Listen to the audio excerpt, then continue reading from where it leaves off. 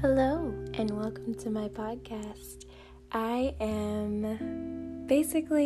created this podcast because I myself consider myself a student of abolition, but it's so difficult to make the daily time or the time commitment it takes to really sit down and learn about abolition, learn about what the people who fought before us have done and their contributions and everything that there is to know about abolishing these systems, these oppressive systems that we live under.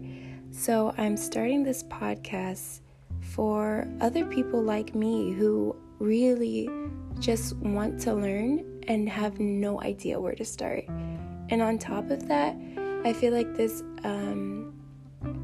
podcast is going to serve very well for people who don't know much about abolition and don't understand its concept. And we're going to just be talking about it all, like reimagining the world as we see it, reimagining school and capitalism and the police, what it means to have a nuclear family, what parenting is like, decolonizing love and religion and healing and gender and sexuality and mental quote-unquote disorders.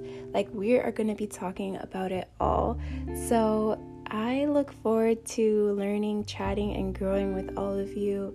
And I'm really excited because I just have all of these ideas for guest speakers that we can have, and just really diving into everything.